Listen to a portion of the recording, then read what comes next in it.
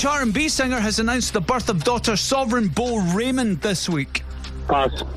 Which Edinburgh team do Hamonaki's face tonight? Hearts or Hibs? Hibs. Which daytime TV presenter has children called Belle, Harry and Chester? Pass. From which country does champagne originate? France. Molly May Haig is in a relationship with which other ex-Love Island contestant? Tommy Fury. A cheap cafe or restaurant is often referred to as a greasy what? Spoon. Who was the star baker on this week's episode of the Great British Bake Off? Pass. Ant and Dec used to present SMTV Live with which female co-star? Oh, pass.